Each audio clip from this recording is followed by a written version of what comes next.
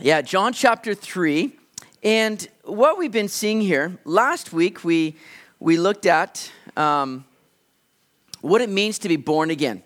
So that conversation between Jesus and Nicodemus taking place. And Jesus was looking to lead Nicodemus to the reality of the need to be, what? 2 words that we saw in John 3. To be what?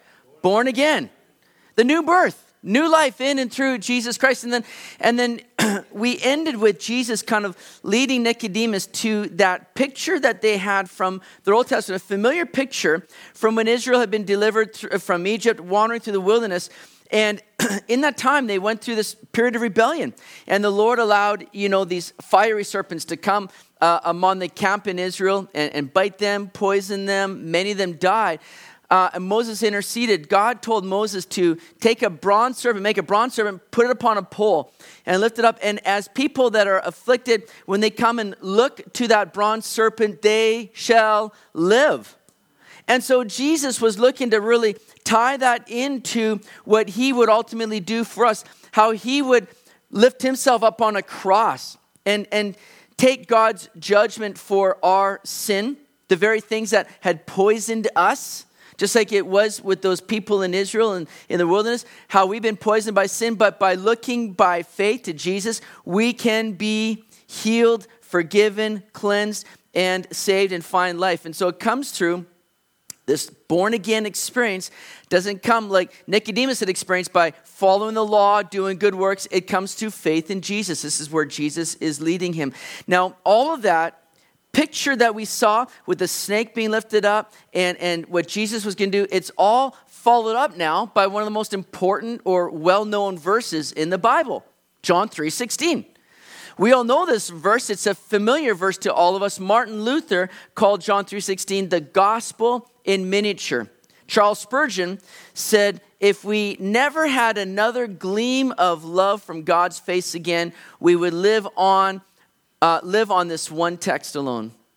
This right here kind of sums it all up for us here. And Jesus is going to look to make this kind of transition to what he's telling Nicodemus to, again, reveal what he's ultimately done for us. Now, though this is a verse that I know many of us, if not all of us, could quote, you could talk to people on the street, whether they believe or not, probably are very familiar with John 3:16. We have this verse all around us, but the question remains, do we really know what it's saying? Or I could say, have you allowed the words of this verse to really take root and transform your own heart? You see, this verse is all around us, like I said. You can see it on the bottom of an In-N-Out cup, John 3:16. This is why I love In-N-Out so much. It's biblical to eat it In-N-Out. John 3:16 is right there. You could go shopping at Forever 21 and on their yellow shopping bags at the bottom, you'll see John 3:16. You see these verses floating around. You just have to go to a sporting event and you'll see, or watch it on TV, and you will see inevitably somebody holding up a John 3:16 sign, which you go, what does that have to do with watching football? But it's there. Now, what's interesting is that the man who I think really got that trend starting, because this has become a part of pop culture in a sense. You can watch golf on TV, see somebody up there with a John 3:16, hockey, football, basketball, whatever it might be. Wherever there's an opportunity, hold up John 3:16. But it all kind of originated from a man by the name of Rollins Stewart. Many believe. Rollins Stewart. And he was known as the Rainbow Man. He would show up, and this is back in like the 70s and the 80s. He would show up at sporting events, buy tickets in strategic locations so that he could be seen on TV. He would dance down the aisles wearing the rainbow wig. That's why he became known as the Rainbow Man. Or he'd wear a t-shirt, John 3:16, or another Christian message, or holding up signs. And so this guy really kind of got that trend going.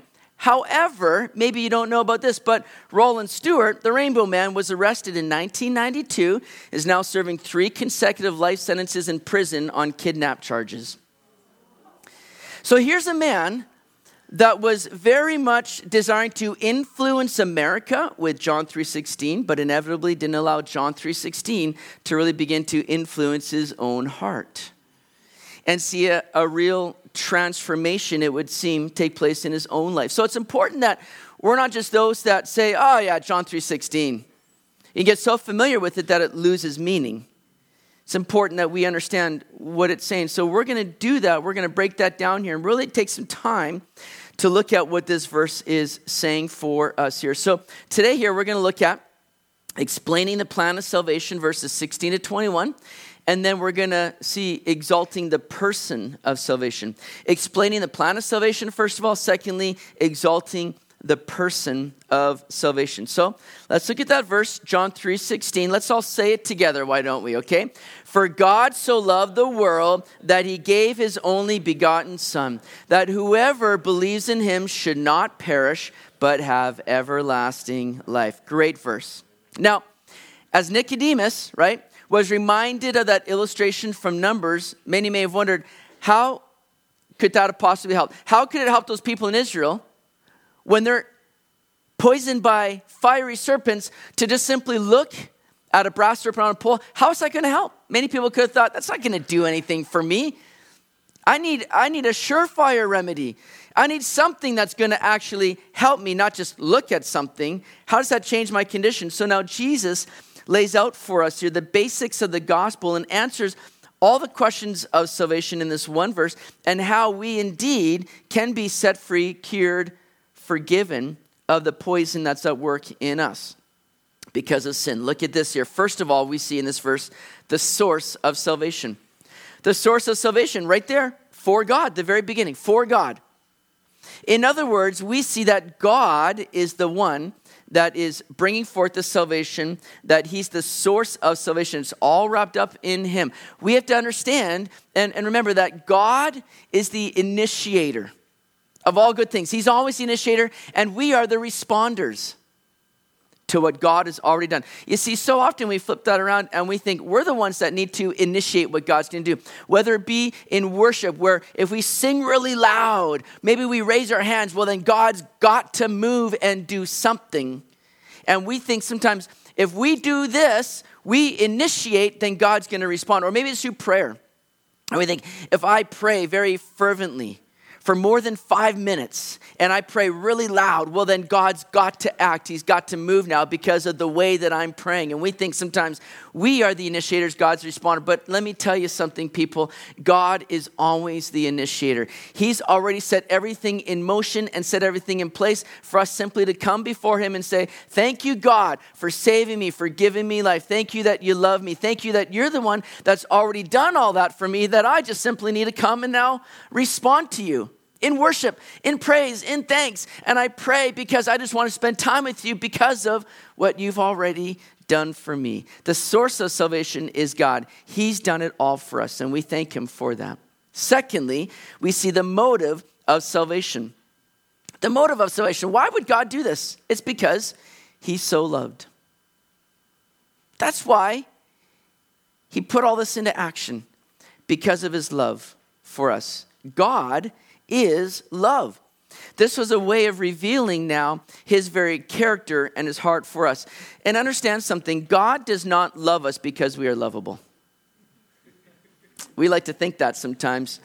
Well, I mean, come on, what's not to love here, right? Why wouldn't God love us? And we think sometimes that God has no choice in a sense, that it's just his, well, yeah, look at you. No, we're not lovable, and that's why God loves us. In fact, God loves us because it's just based on his character. His love does not exist because of our character, but on account of his. 1 John 4:19 says that we love him because he first loved us. Again, he initiates, we respond. We love him because he first loved us. And his love for us is simply based on who he is, his character, that God is love. And then we see the target of salvation. It's for the world. The world. It's been done, in other words, for all people and not just a select people. I'm so glad for that. There are people that think, oh, no.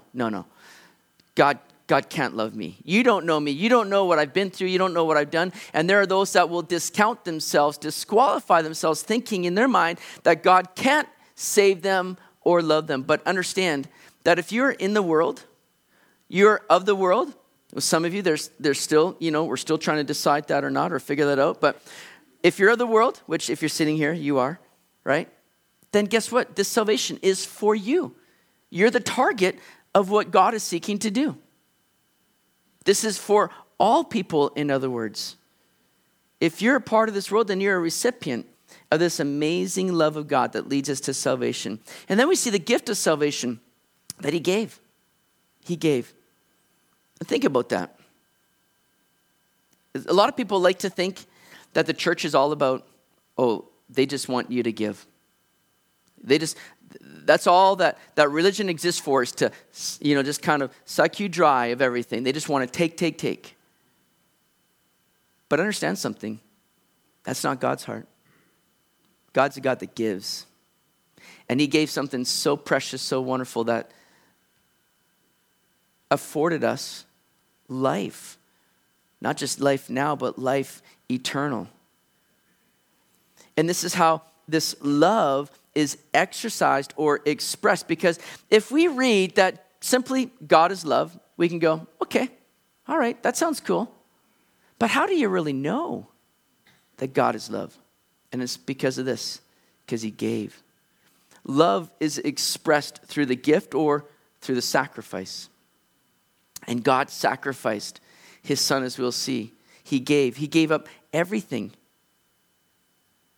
because of his love. Romans 5:8 says that God demonstrates his own love toward us, and that while we were still sinners, Christ died for us.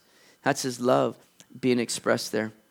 And then we see the Savior of salvation. Like I said, it's his only begotten Son. And this is not, some people like to twist those words to mean that he was begotten in the sense that Jesus was created. No, that's not the case. It speaks of his only Son. Jesus came as fully man, but fully God. They are one. But God sent his Son, Jesus, to be the Savior of salvation. Jesus came and laid his life down. He became the curse of sin, your sin and mine. He took the judgment of God that we deserved. He died, and then he rose again. It shows he didn't come as just a man. He came as fully God. And he alone is the Savior that is able to save. Nothing else. No one else. No matter what religion will try to say, well, you're saved through this, or you're saved through that means, or that person. There's only one Savior. It's Jesus Christ, because he came and he died and he rose again. Now, some people have looked at God through this and kind of thought, man, God's like a cosmic child abuser. And some people have written off God because they think, how could anybody give up their son? I don't want to follow something like that shows a God giving up a son like that. But understand what God was doing. Yes, he was surrendering his son, and his son was willingly making that sacrifice. But God gained so much more than he ever gave up. Because in giving his son, well, his son rose again. And with that, produced a bride. Produced a people that now can spend eternity with God. God gained something far greater in that, or gained so much more, I should say, not greater, but gained so much more by giving up his son. Then we see the recipients of salvation, that whoever. I love that word. You know, in the Greek, it means, I don't know, it just means whoever. I was trying to be fancy there with you, but because we sometimes think, oh, whoever really. No, listen, take it for what it is. It's anybody. Anybody and everybody. The recipients of salvation. We've already seen that the target was for the world, everybody. But now again, see, some people like to say, well, Jesus died for the elect. The elect. There's an elect group that God knows are going to be saved, and he died. And some people take it even to the extreme where they'll say that the atonement given on the cross was a limited atonement. It was only given to those that were chosen to be saved. Now, the Bible speaks of the elect. How does it all pan out, work out? I don't know, but I also know that the Bible balances that by saying that whoever desires to come can be saved, and that God did this, that whoever will believe. Whoever, that means that there's nobody written off, there's nobody excluded from this, there's nobody that can miss out because they're not the elect and they're not the chosen. No, everybody has opportunity. And whoever comes and believes, guess what then? You can say, part of the elect. How about that? Why are you part of that? Because I put my faith in Jesus. That's why.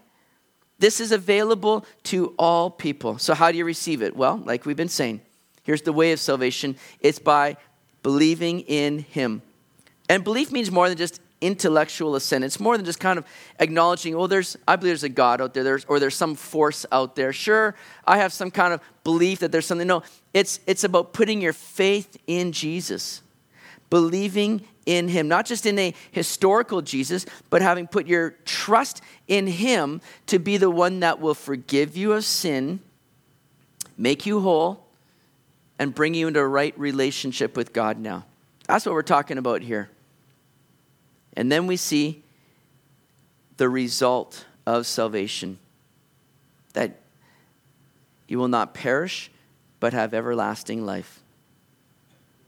See, the reality is that there's one of two destinations for you to go after this life, heaven or hell. And some don't want to believe in a hell. That's not a pleasant thought, and I get it. I understand. And so because of that, some people will say, oh no, I can't believe that God, if he's a God of love, would send anybody to hell. That he's just going to accept everybody. That's God. That's my version of God, people will say, that he'll just accept everybody in that day. Or they'll say, there's just nothing. You just kind of cease to exist. There's just kind of like annihilation or extinction, that there's nothing after this life. Because they don't have to deal with the ramifications. They don't have to be responsible for what they do now. They just want to say, there's just nothing. Nothing at all. But understand, as you read through the Bible speaks a lot about hell, where there is, sadly, torment and suffering. And so some will say, if God is a God of love, why would he send anyone to hell? But we need to understand that hell, first of all, was created for Satan and his demons. Matthew chapter 25, verse 41 says that clearly, that hell was basically created for Satan and not for us. This is not God looking to be all, cynical and conniving and like, I'm going to create a place where I can just send people and just make them just live in torment forever. That's not God. It was created for Satan. God, you see, he's done the one thing to keep you out of hell. That's a loving God right there. He sent his son to this world to die on a cross, to pay the penalty for your sin, and to forgive you that you might have life in him and life eternally. He's done the one thing to keep you out of hell. So the question then is not, why would a loving God send someone to hell? The question is, why would I ever refuse his free gift of salvation that sends me to heaven? Why would I ever turn that away? Why would I question that? God's done everything he can to make me right and to provide the assurance of where I'm going when I die. God's done it all through his son. This right here is a mighty verse that packs a punch both theologically and personally. And I pray that we're those that have taken the truth of this into our very heart, that we've allowed this just to kind of marinate our own soul, because it's a verse that we can say by just memory and just kind of not even think much about it anymore. But may this verse hit home today and let it help us realize just the gracious, loving God that we have, the Savior that has come and willingly laid his life down so that we could be saved and have the hope of heaven today. Blessed verse we have here. Well, our next verse kind of carries on that idea that we've just been talking about God not sending anyone to hell. That's not God's heart. That's not God's purpose. This next verse 17, ties into that. And it says this: for God did not send his son into the world to condemn the world, but that the world through him might be saved. You see, God didn't send Jesus into the world to point the finger at you, to start to judge you and show you what a rotten person you are. His mission was not to beat you down, but to lift you up in love and in grace. Yeah, we understand that we're rotten people, that we're sinners, but he came to show that grace and forgiveness and save those that will put their trust in him, that believe in him. God's desire is always for salvation of humanity. 2 Peter 3:9 says that he's long suffering toward us, not willing that any should perish, but that all should come to repentance. That's God's desire. He's not wishing that anyone should perish, but that all should come to repentance. In fact, look at verse 18. He who believes in him is not condemned, But he who does not believe is condemned already, because he has not believed in the name of the only begotten Son of God. He who believes in him, not condemned. He who doesn't believe, already condemned. So there's two kinds of people in the world, and John really looks to kind of present this through the Gospel of John, this picture of believers and unbelievers. Believers and unbelievers. Two kinds of people in the world today. If you believe in Jesus, then guess what? It says you're not under condemnation. Romans 8:1 says there's therefore now no condemnation to those who are in Christ Jesus, who do not walk according to the flesh, but according to the Spirit. No condemnation now. Why? Simply because Jesus has taken the death blow for you. And if you put your trust in him, then he's done that for you. We no longer are condemned. We're no longer under the judgment of God because Jesus took that judgment of God for us. If our faith is in Jesus. If we're in Christ, no condemnation. But if a person chooses to reject Jesus and not to put their trust in him, then it says they're already condemned. They're already walking in condemnation. And it's not because God condemns them. It's because they've refused the only means to be saved. And so there's only one kind of result from that then. It's that you're under that condemnation because of your choice. Some will say that, as long as you're sincere in what you believe, as long as you really believe it and you do good and you mean well, then regardless of what you believe, God's going to accept you in that day. God's not going to turn you aside. Many don't believe that. But this verse says otherwise. This verse makes clear that he who does not believe, and again, in context here, we're talking about Jesus, the Son of God. He who does not believe in Jesus is condemned. No matter if they are the most sincerest person, no matter if they give the most to charity, if they do the best works out there, there's only one condition for being saved, and that's faith in Jesus. And if you reject Jesus, then you're rejecting that salvation. You're rejecting that forgiveness. And you're under condemnation, it says. Whatever condemnation people experience is of their own doing. First of all, because they haven't believed in the name of Jesus, and that name represents the very person. The name Jesus means Jehovah saves or Yahweh saves. It's only through faith in Jesus that we can be saved and free from condemnation. And secondly, people are going to experience condemnation because they would rather remain in their sinful condition. Look at what we read next here, verse 19. This makes that clear. And this is the condemnation, that the light has come into the world, and men love darkness rather than light, because their deeds were evil. For everyone practicing evil hates the light and does not come to the light, lest his deeds should be exposed. So here's the reality. Jesus has come. He's shown the light in the world. John the Baptist talked about that in the first chapter. And a big, again, kind of theme that John the Apostle brings up in this gospel is this difference of light and darkness. Believers, unbelievers, light, darkness. And here we're hit with that again. Light's come in the world, but people loved darkness rather than the light. So people are experiencing condemnation because they want to remain in their condition without being changed. And so as Jesus comes in now, everything's really been exposed.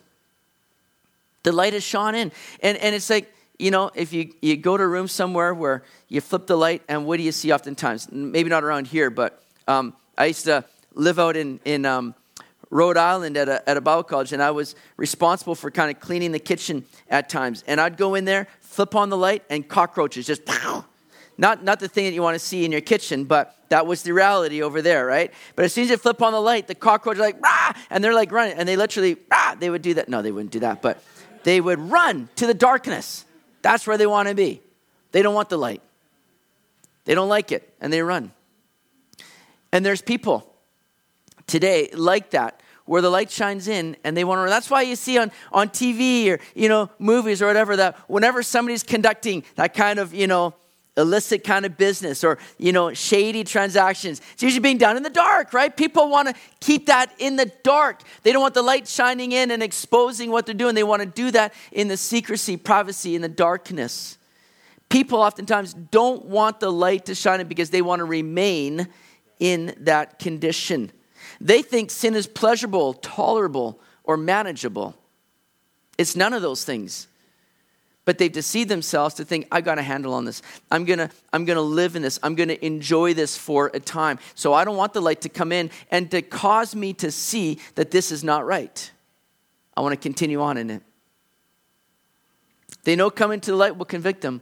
Immorality then lies behind much unbelief. And they're simply just under the sway of the wicked one. Jesus, the light of the world, has come into the world. And when we allow his light to come in and shine in our lives and reveal the areas that need to be corrected, then we can walk in that light as well. And walk in the blessing, I'll tell you, it's much more enjoyable when you are out for a walk or a hike in the daytime. Have you ever gone hiking in the night? It's not fun. But when you're in the daytime, you're like, oh, this is beautiful. This is wonderful. And that's what happens when we allow Jesus to shine his light in and we start walking in the light. We run to the light. We walk in the light. We start going, oh, man, I didn't know life could be this good. I didn't know life could be so enjoyable. This is exciting. This is new. This is great. This is wonderful. It's beautiful. Thank you, Jesus. That's what the light does. Look at verse 21. But he who does the truth comes to the light, that his deeds may be clearly seen that they have been done in God. You see, the big difference between believers and unbelievers is how they respond to the light. You see, we're all guilty. Believers aren't better than unbelievers. We've all been that level ground. We're guilty. We're sinners. We're separated from God. It's just that believers allow the light to come in and allow the Lord to deal with that condition of sin. That's what separates believers from unbelievers. The believers say, I'm going to walk to the light and allow the light to do that work of transforming me through the power of Jesus Christ, through his life coming in. Unbelievers are those that say, no, I don't want it. I'm running the other way. Nicodemus is a picture of that. Because Nicodemus came when? At night. Nicodemus was in darkness. But he realized, I need some light. So he came to Jesus.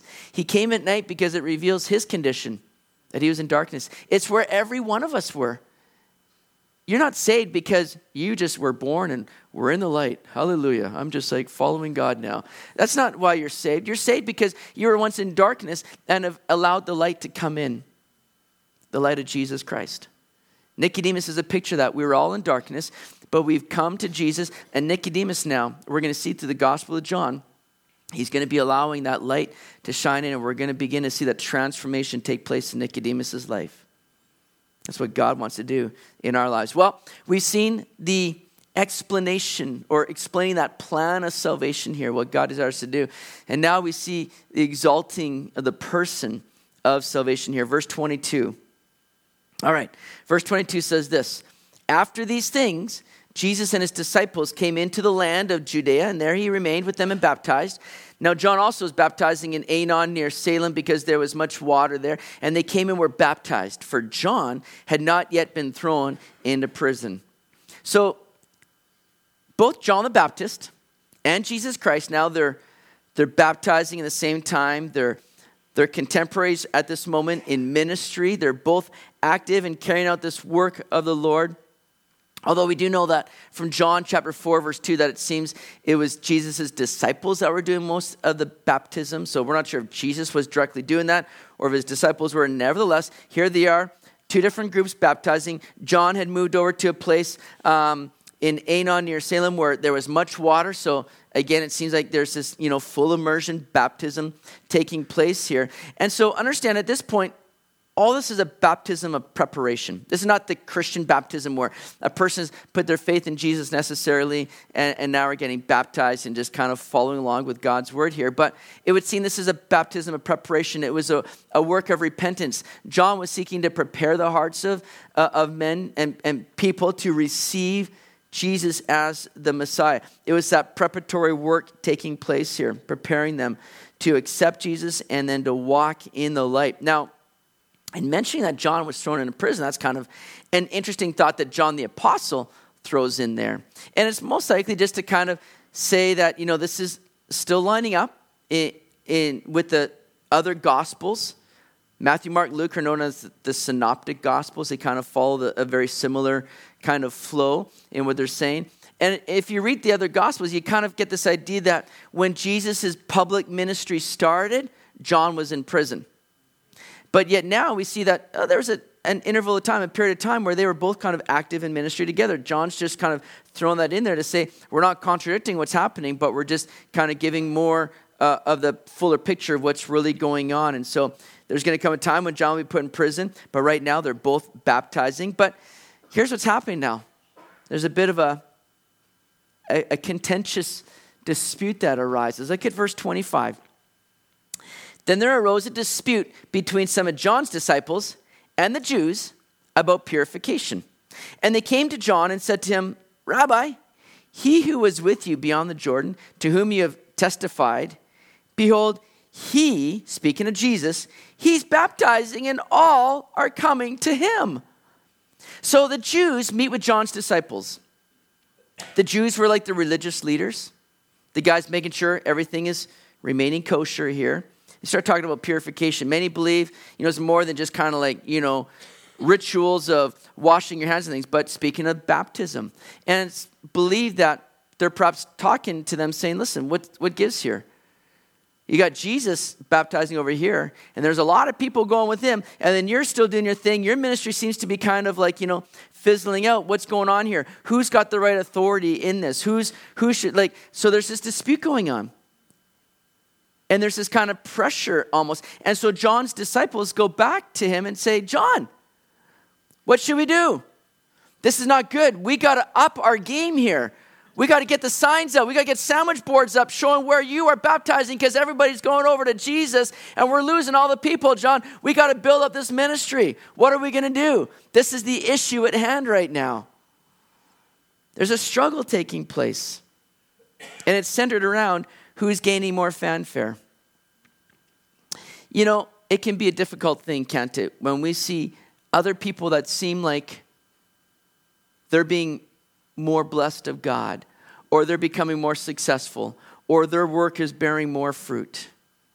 That can be a difficult thing to handle. But we need to get a big picture on this, as we see John is going to do. You see, we're not competing against each other as believers, carrying out the work of the Lord. We're not in competition. We're to be complementing each other. We're to be working alongside one another for the big picture, the big cause, which is exalting Jesus. Listen to what A.W. Tozer says. A great pastor, minister, many of you have read his stuff. He says this, Dear Lord, I refuse henceforth to compete with any of thy servants. They have congregations larger than mine, so be it. I rejoice in their success. They have greater gifts, very well. That is not in their power nor in mine. I'm humbly grateful for their greater gifts and my smaller ones. I only pray that I may use to thy glory such modest gifts as I possess. I will not compare myself with any, nor try to build up my self-esteem by noting where I may excel one or another in thy holy work. I herewith make a blanket disavowal of all intrinsic worth. I am but an unprofitable servant. I gladly go to the foot of the class and own myself the least of thy people. If I err in my self-judgment and actually underestimate myself, I do not want to know it. I purpose to pray for others and rejoice in their prosperity as if it were my own. And indeed, it is my own if it is thine own. For what is thine is mine. And while one plants and another waters, it is thou alone that giveth the increase. Wow, that's a good attitude to have. A.W. Tozer, a great man of God that many people, I'm sure, were going, oh, look at the success. Yet he could sit there and go, there's other people that have bigger congregations than I. Others that are doing more. But Lord, it's all for you. And I can rejoice in what's taking place if it's about you. I'll tell you, it's interesting that, when, and I think what we see happening in the Lower Mainland among, Village Church, for instance. Great fruit coming out of that. And when they decided to move in just down the road to the theater, I could have thought, oh boy, Lord, what are you doing? Village Church down the road. But guess what? I can drive by them every morning, see their signs out there and say, Lord, thank you for what you're doing here at Village Church. Thank you for the people that are coming in and getting saved and are growing in you, Lord, and just bless them today. I don't have to compete because guess what? We're doing the same thing. Our desire, our heart should be the same cause, the same purpose, and that is seeing people come to know Jesus and seeing Jesus glorified. And so I don't have to come alongside them and pray, Lord, shut that down, but Lord, just bless them. Bless them, because we're in this together. And maybe some of you are sitting here going, what? I didn't know Village Church was down the road. Listen. Listen. You guys just chill, all right? Okay. So listen, that was John the Baptist's attitude as well. Look at what he says here, verse 27. John answered and said, a man can receive nothing unless it has been given to him from heaven. You yourselves bear me witness that I said, I'm not the Christ, but I have been sent before him. He who has the bride is the bridegroom, but the friend of the bridegroom who stands and hears him rejoices greatly because of the bridegroom's voice. Therefore, this joy of mine is fulfilled. He must increase, but I must decrease. What a great attitude in John. John recognized that whatever success or fruit that someone was experiencing was because God was doing that. God was bearing that fruit. God was using that person. And that's God's grace at work. We have to recognize that ourselves, that it's just simply by God's grace, whatever we do. We don't want to elevate a person or diminish a person based on what they have going on or not. 1 Corinthians 4:7 says, what do you have that God hasn't given you?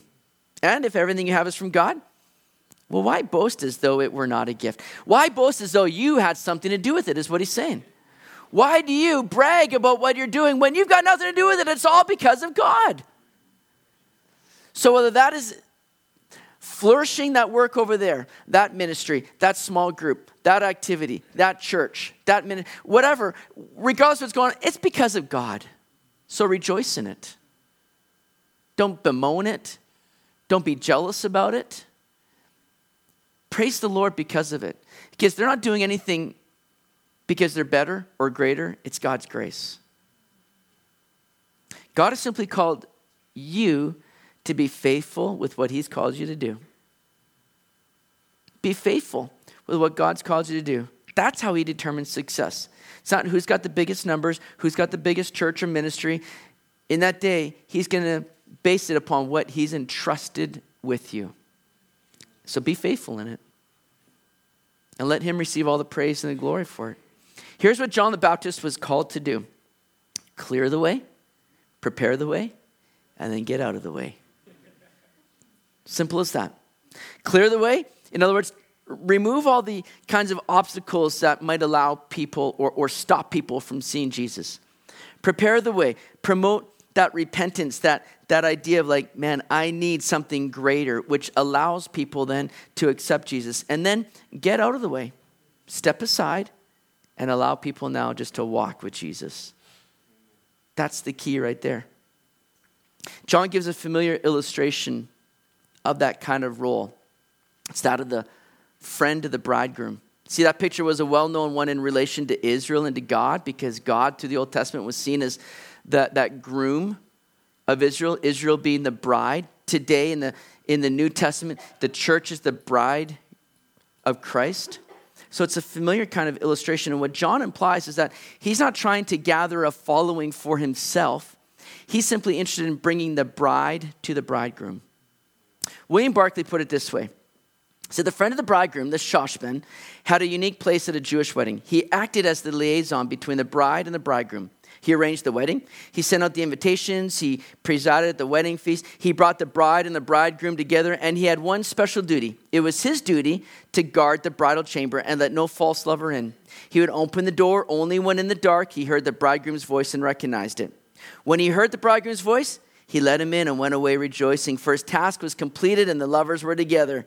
He did not grudge the bridegroom the bride. He knew that his only task had been to bring bride and bridegroom together. And when that task was done, he willingly and gladly faded out of the center of the picture. I've had the privilege of being a best man at a wedding. Best man at the wedding is great. You know, you're there, you're supporting the bridegroom. But guess what? If after, the ceremony, if after the reception and the bride and the bridegroom come together, they're making their exit and they come out of the building, everybody's outside, throwing the rice on them, and they walk into the car that's ready to whisk them away. If there I am in the back seat saying, all right, guys, let's go. Where are we heading next? There would be a problem. They'd be like, no. You've taken on a little bit more of this best man business here. Your job's done, buddy. Get out of the car. And don't talk to me again for another week or so, right? There's a time when we get out of the way. We say, man, my purpose in life is just to point people to Jesus. My purpose is not to try to grow a ministry. My purpose is not to try to have the most numbers or whatever it might be in the context of your business, your home, whatever it might be. The context is we're not trying to do something to make ourselves appear successful. All we're trying to do is just keep people pointed to Jesus and see him exalted. That's why John says, he must increase and I must decrease. Simple as that. It's the attitude, you see, we are all to have in every area of our lives. In our marriages, Lord, let me decrease. In my workplace, let me decrease. Among my peer network, may I decrease and you increase, God. In whatever situation I'm in, whatever activity I'm involved in, Lord, may I be the one that's saying, I need to decrease that you might increase. How is Jesus increased? When he is high and lifted up. John 3:14 says just that. Even so must the Son of Man be lifted up. You see, the place of Jesus' greatest suffering when he was on the cross was the place of his greatest glorification. When it was seen that he was taking on the sin of the world, but atoning for it, covering it, taking it away, forgiving it, that people might come into a relationship with him. The place of his greatest suffering was the place of his greatest glorification. So we need to have that big picture mentality that says, if God is being glorified, then that is what I want to rejoice in.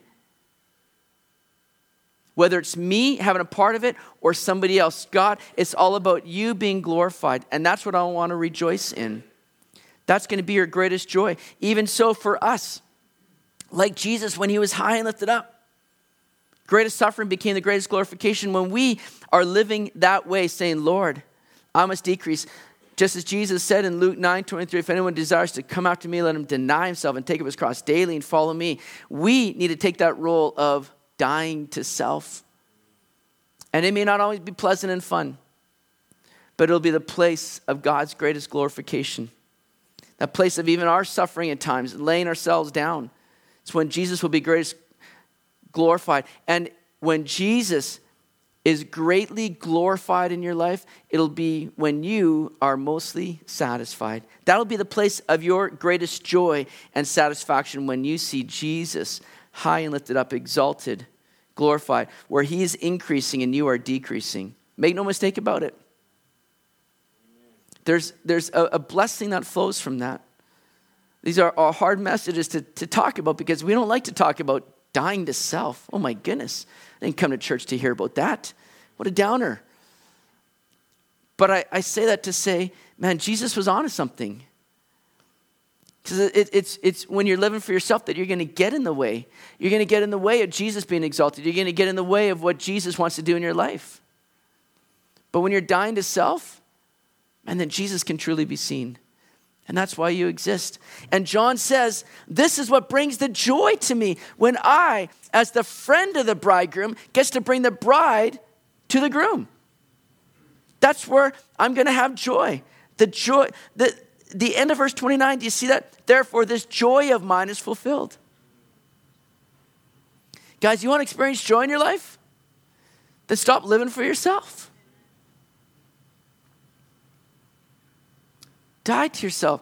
Decrease that he might increase.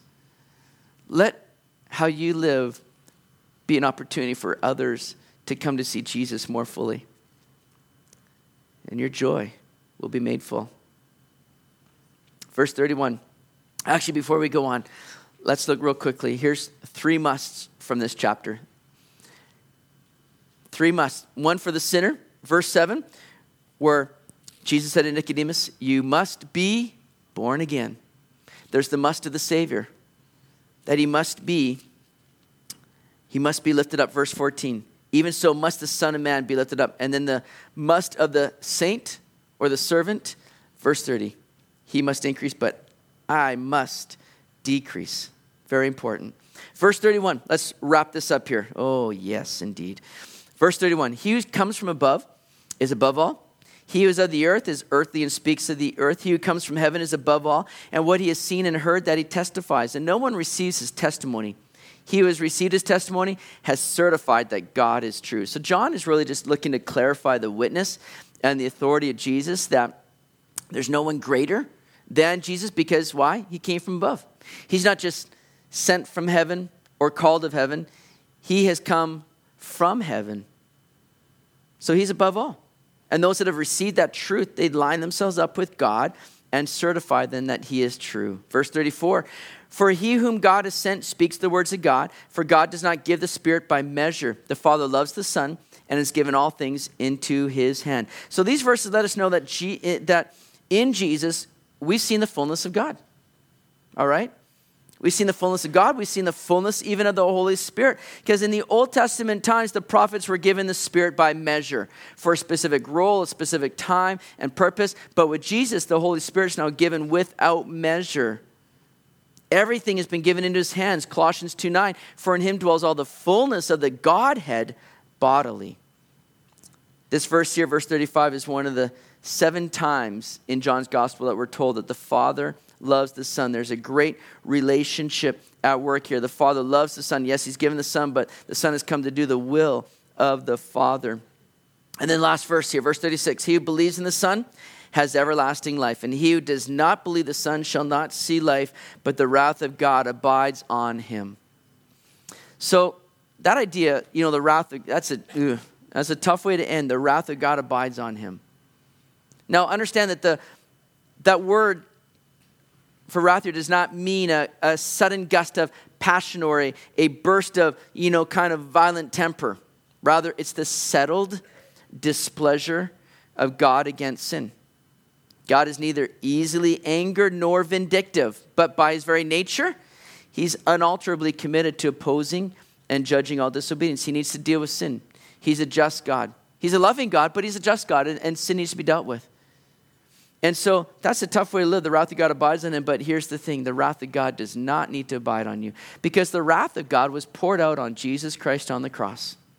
And as we've been seeing all through this chapter, it's one of 2 ways you can go. Belief or unbelief. Faith or no faith. Run to the light or hide from the light. Have you put your faith in Jesus today? Have you allowed him to be the one that takes the wrath of God so that you don't have to, and forgive you of your sin and cleanse you and make you whole today, providing you with everlasting life? He who believes in the Son has everlasting life, and he who does not believe in the Son, not going to see life. It's as simple as that. But he's given you everything you need to receive it. It's not through works, religion. That's how this whole chapter started, Nicodemus coming. How does a person see the kingdom of God? Because aren't we doing that?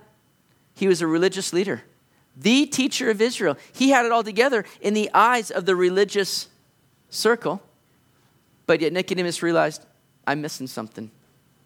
There's something more I need. Jesus says, yeah, you need the life of Jesus coming in, causing you to be born again. Put your faith in Jesus as the Savior of your sin, and you today will be born again. New life in Christ. Wrath of God taken care of on Jesus and not on you, where you can experience everlasting life, Praise the Lord for that. Worship team, I invite you guys to come up, and we're going to just close with a song, but let me just add these points of application here. Where do you stand today? Condemned or cleansed? We talked a bit about those that are condemned and those that aren't. The only difference is in your proximity to Jesus. Are you standing in him today? Secondly, are you one that loves the light or runs from it? Jesus, the light of the world, isn't out to judge you or bring you into, or is not out to judge you, but to bring you into the fullness of life that he has for you. So follow him. Thirdly, who are you living for? Is it Jesus or yourself? Because the blessing lies when we cause him to increase. So glorify him. Let's stand together today. Let's sing this last song just as a time to just ask the Lord to continue to put those things into us. Make that your prayer, that we be those that are standing in him, that we're following him and glorifying him here this morning.